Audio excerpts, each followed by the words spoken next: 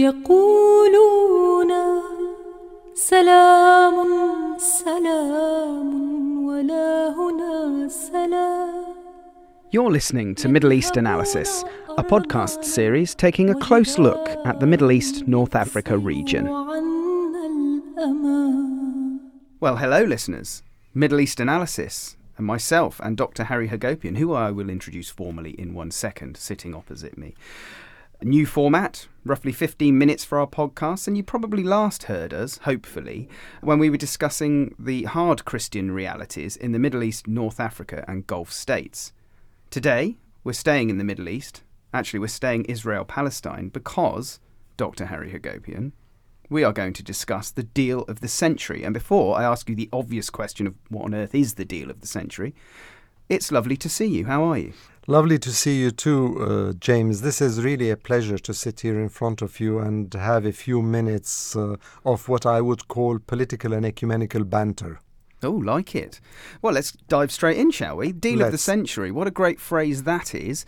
Donald Trump, President of the US, is going to be responsible for it, we believe. What is it?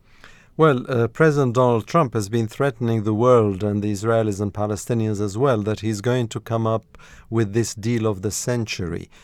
The idea behind it is that when he became president, he said that all previous presidents, whether the two Bushes, Clinton, Obama, could not manage to resolve the Israeli-Palestinian conflict because they were looking at it differently or wrongly, and that he, as the great deal maker, is going to come up with something that is going to go down well with both Israelis and Palestinians, and that is going to finally, after so many decades, depending on how you look at the history of the conflict, it's going to be put to bed. Now, it's very interesting because he has also entrusted his son-in-law Jared Kushner and the Middle East envoy Jason Greenblatt to pretty much flesh out what this deal of the century is going to be. Nobody yet knows because it's not yet out, but everybody out there who's worth his salt in political terms for the Middle East and Gulf regions is talking about it these days. I think the last time I heard something along these lines, perhaps not quite as spectacularly put, was when Tony Blair was going to sort out the Middle East. Oh, Tony Blair was going to sort out the Middle East, and then Tony... It's a bit harder than that, though, isn't it? It is a bit harder, and Tony Blair got sidetracked by something small called Iraq and non-existent ballistic missiles and weapons of mass destruction. And then the whole quartet, which at that time was also supposed to steward a peace resolution to this conflict, the Americans, the Russians, the EU, that didn't work either. So now everybody is looking sort of skeptically at what the US administration, given its track record on how it addresses international conflicts, what is it going to say to the Palestinians and then also to the Israelis? Now, I don't want to sidetrack and move out of the Middle East, North Africa, but it's quite a lofty ideal to denuclearize the Korean Peninsula, but obviously that's on the cards for him as well. Is he tidying up the world, Harry? He seems to be tidying up the world, and when sometimes you tidy the world, you tend to mess it up as well. I mean, what I think is quite impressive about the Korean Peninsula and the very general document that came out of the meeting between the North Korean chairman and President Trump is that vagueness is apparently something that he is very fond of, whereas the much more specific, detailed document that came out of the E5+1 in the Iran nuclear deal, the JCPOA, that he doesn't like. I think President Trump thinks that he only likes what he himself engineers and not what others before him have done. So it's very interesting to see what is going to happen with the deal of the century. It's taken a little bit of a backstage for the moment because he got busy with the other conflicts and he got busy bashing the G7, but I think it's going to come back on again. I don't really know where to start because you've said the details are unclear or haven't been revealed yet. Is it even worth me asking you to speculate what he might have in mind? Well, it's very difficult to decide what he has in mind because President Trump also has a very endearing habit of changing his mind every day. You can see that from the tweets, and you can see that from the various ways in which U.S. foreign policy is engineered these days. However, some of the serious pundits and observers and political commentators have already been talking about this deal of the century, and the consensus seems to be that it is going to be introduced to the world. Whether it's going to come out kicking and screaming and crying, or whether it's going to be a safe birth or it's going to be a stillbirth, nobody yet knows. However, people are expecting it to be made public soon, and what people are also saying that it is not necessarily going to be favorable to the Palestinians, and it's going to be very much biased toward the Israeli understanding and consensus on or lack of consensus, I could add, on the conflict. Many things have been said about it. It's foolhardy to expect what comes out of that document, but some people, for instance, have said that the sheer transfer of the U.S. Embassy from Tel Aviv to Jerusalem means that no way is this deal of the century going to mean that Jerusalem, East Jerusalem, Arab Jerusalem, the one that has all the Arab Christians and Muslims living in it, that there is no way that that will become the capital of a future Palestinian state, according to this document that will come out. And some people are saying that a suburb in Jerusalem called Abu Dis might well end up being the capital. That would be an insult to Palestinians from Jerusalem to go to a suburb. I've driven through that suburb quite a few times. It's a tiny little hamlet. Others are saying that perhaps Ramallah in the north of Jerusalem, which is for all intents and purposes these days the financial virtual capital of a virtual state, that it might become the capital. And there are even others who are saying that all the negotiations taking place with the Gulf countries, and they're playing a part in all this, as well as with Egypt, might mean that if we let our imaginations run amok, that the Gaza Strip would be extended into the Sinai Desert, and that would be the rump of a future Palestinian state.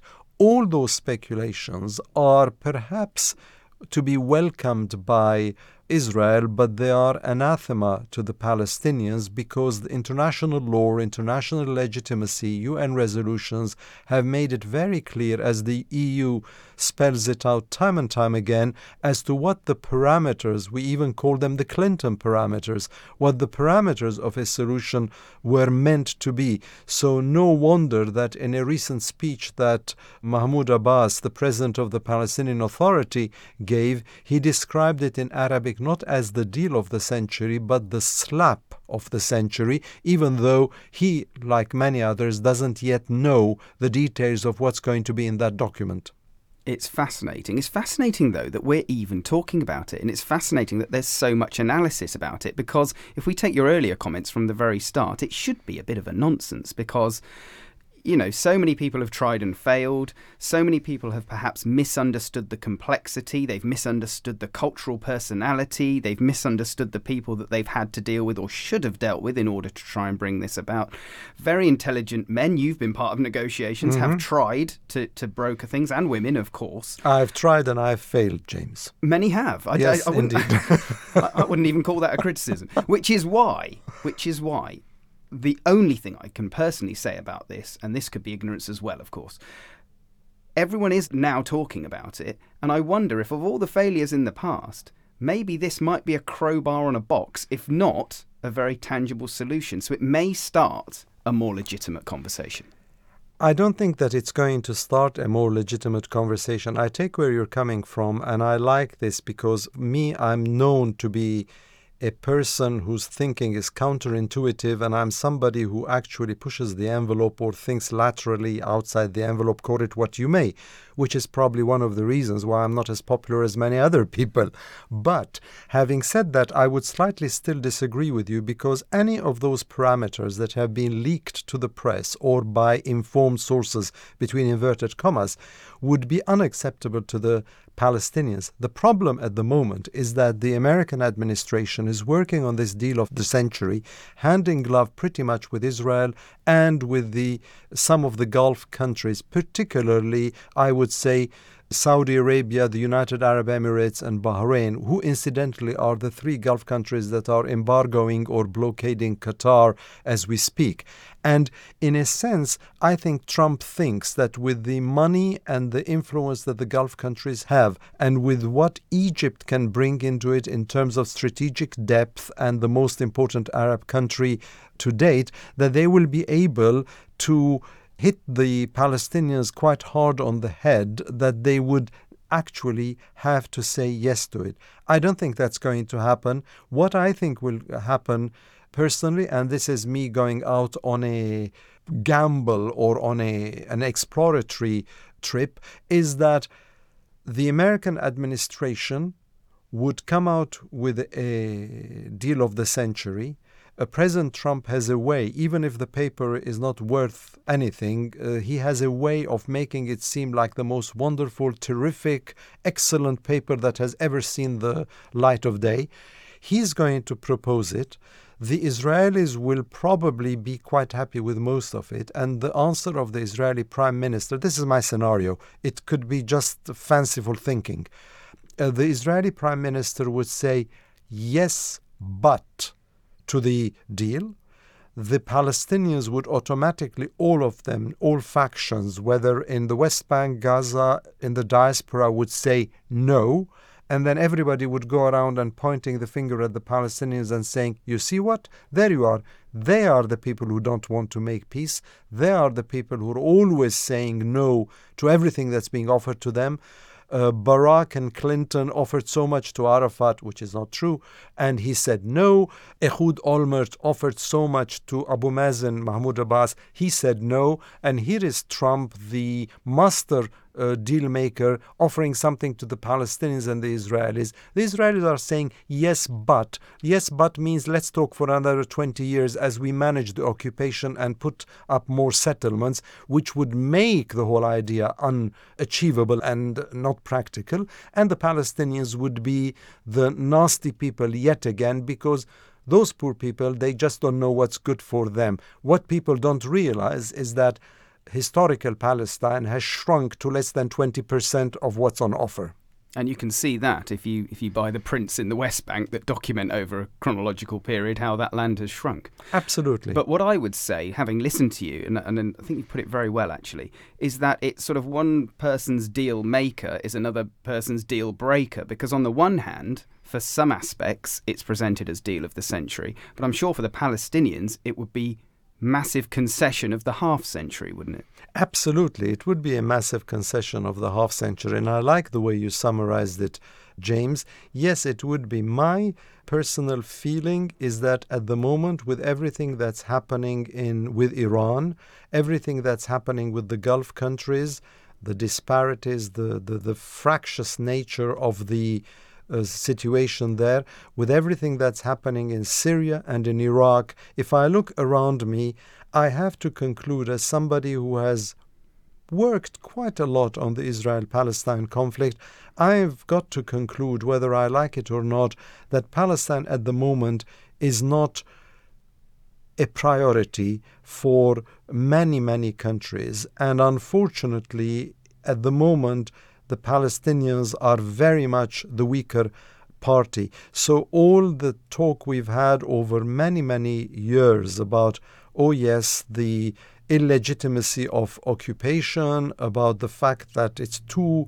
states side by side, mutual security, mutual sovereignty, contiguity of a Palestinian state, all that at the moment is being revised. And this is also part of a new trend in the world where we see around us happening, where there is a counter-populist reaction, where people aren't thinking diplomatically or politically. They're thinking in terms of, well, this is what suits me. The higher I shout, the more people will listen to me. This is what diplomacy has become these days. And I lament that fact, but I also realize that these are cycles. So again, you've often asked me in the past, James, whether I will see a Palestinian state that I could call viable. As I grow less young, let me put it euphemistically. That's political, go on. And as I look at the situation of this particular conflict, which to me still is the hub of all conflicts in the MENA and Gulf regions, I realize that I might not actually see the sovereign Palestinian state that Palestinians really deserve. So let me ask you a final question. Deal of the century, damp squib of the century, which would you say? Damp squib. Harry, wonderful analysis as always, but you do know you've now committed yourself to coming back when we see and we can quantify what this particular deal actually looks like and whether it has any viability at all. I know your thoughts at the moment.